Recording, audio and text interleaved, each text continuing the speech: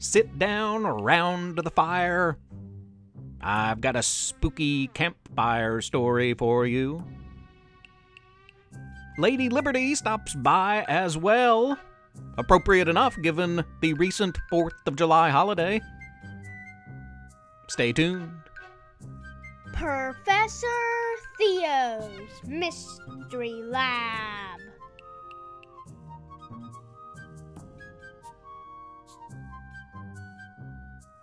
I'm Professor Theo. Welcome to the lab. I'm broadcasting from the campus of Splendid University in beautiful, wondrous downtown Splendid, West Virginia. Thank you for joining us. 2 stories this week. 1, a spooky tale, perfect for a campfire circle. It's a true story of something that happened to a good friend of mine.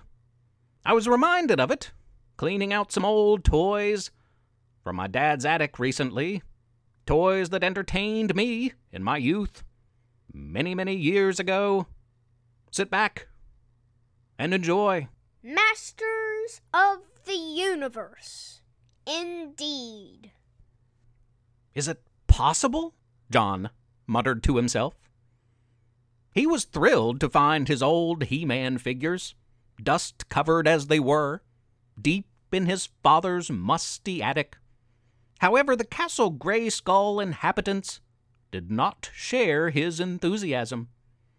John took his 3-decade-old boyhood favorites home, washed them off, and proudly displayed them atop the roll-top desk in his study.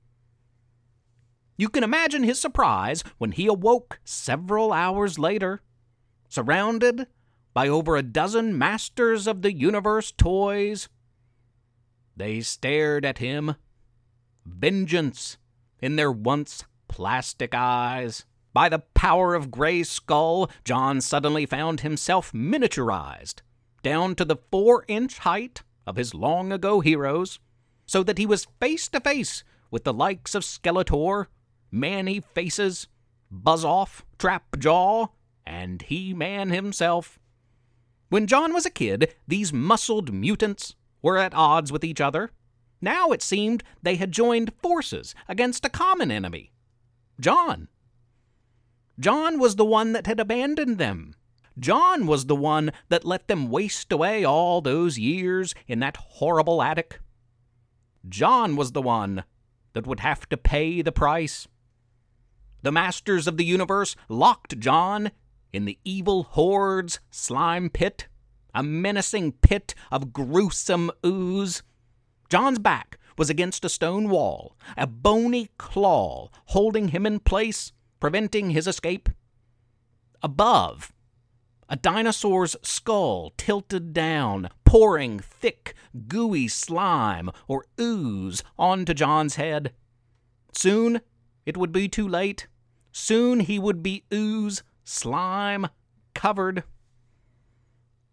Before his world went dark, John heard a figure or two whispering about getting to the Talon Fighter, a powerful flying craft, prepared for some kind of transport. When John awoke, he felt groggy. It took some time to get his wits about him. It was all a dream, he imagined. But was it? John tried to sit up, but couldn't. He felt sticky all over, and his limbs were glued quite still. It wasn't a dream. It was a nightmare, but very real. John had indeed been slimed and hidden somewhere by those He-Man fiends. Terror struck. John looked around. He recognized the surroundings as his father's attic. He was stuck in the very same place a dusty old Castle Grayskull sat in storage for all those years. Until just a few days ago. Is it possible? John muttered to himself. Alone. The end.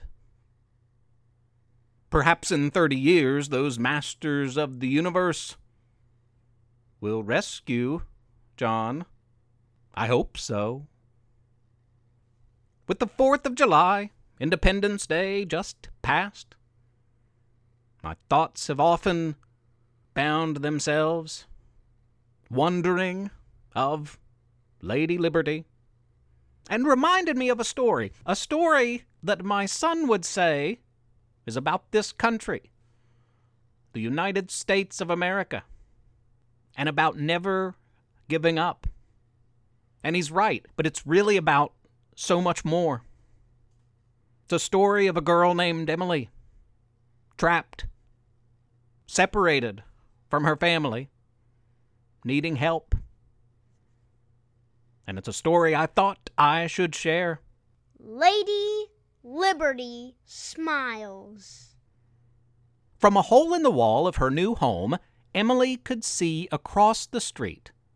If she squinted hard enough, Emily could just make out a painting of Lady Liberty on the side of an old brick building. Lady Liberty stared back at her, and Emily was sure that she saw it wink and smile. Is it possible? It gave Emily hope, and it was that kind of faith that got this lonely 10-year-old through the day. Emily wondered about her parents and her brother, whether or not she would see them again. It had been weeks since they were snatched by serpents and taken away to the desert. Little Emily got away, but she did not get far. Emily's new home was far from ideal, but she was getting used to the routine. She had some food. She had clothes, but most importantly, she had hope. Hope came mostly in the form of that smiling, winking Lady Liberty painting, which seemed even closer to her the next day. She didn't have to squint to make it out as she had before. For Emily, Lady Liberty represented freedom, equality, and all that was right with the world. The fact that she was getting nearer was exciting. Far away, across many miles, Emily's family battled to get her back. They were surrounded by snakes, scorned by scorpions, and laughed at by lizards, but they persisted, as strong and resilient in their goal as Lady Liberty is upstanding and confident. Emily did not know what her brother and mother and father were up against, but her imagination ran wild with what they must be going through. She smiled, imagining them battling all sorts of beasts, stopping short of nothing for a reunion with her. Emily imagined her walls turning to lush greenery, a forest, an escape. She dreamed nightly of running away into that forest and somehow finding her family. She would awake both scared and excited to find herself in a room that was becoming more and more familiar, horribly familiar. 5 weeks now it had been. Some others had been here longer, in their own room.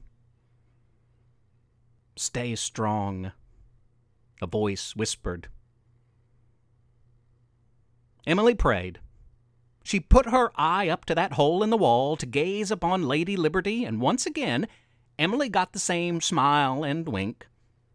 And once again, Lady Liberty seemed even closer still. Days passed. Emily heard voices outside. Though she couldn't make out what they were saying, the voices seemed to be encouraging. She could sense her family was fighting strong and growing nearer. Emily was thrilled in anticipation of what might be. On her final day in this place, she gazed out that hole in the wall. To her surprise and disappointment, Lady Liberty was gone. Emily's heart sank, thinking of the countless nights Lady Liberty's resolve had inspired her and gotten her through all this. Then there was a knock at the door. "Hello?" Emily hadn't spoken in weeks, and her voice cracked dryly. Another knock. Emily froze.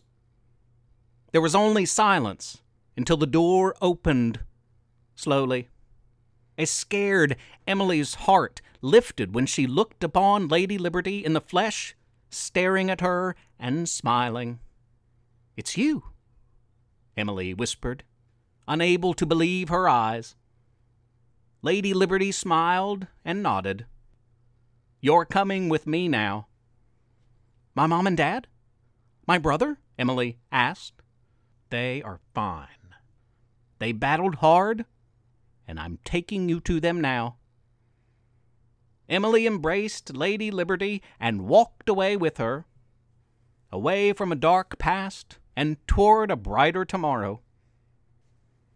Lady Liberty has a way of helping people do that. Even when the dark is all around, even when all hope seems to be gone, never give up. Emily didn't give up, and neither did Lady Liberty. That's all for this week. Listeners, thank you for joining us on this, the 41st episode of the Mystery Lab. We'll be back next week with a smoking hot summer mystery. The Kid Detectives return, and the monkeys have broken loose from the splendid zoo. Episode 42 is titled A Not So Splendid Summer Meltdown. It's coming next week. Don't miss it. In the meantime, be good to each other. Be good to Mother Earth. And have a wild and wonderful week. Until next week, I'm Professor Theo. Professor Theo's Mystery Lab is written and read by Jonathan Joy. And Levi Joy. I'm Rissy Joy, the proud wife and mother of these two.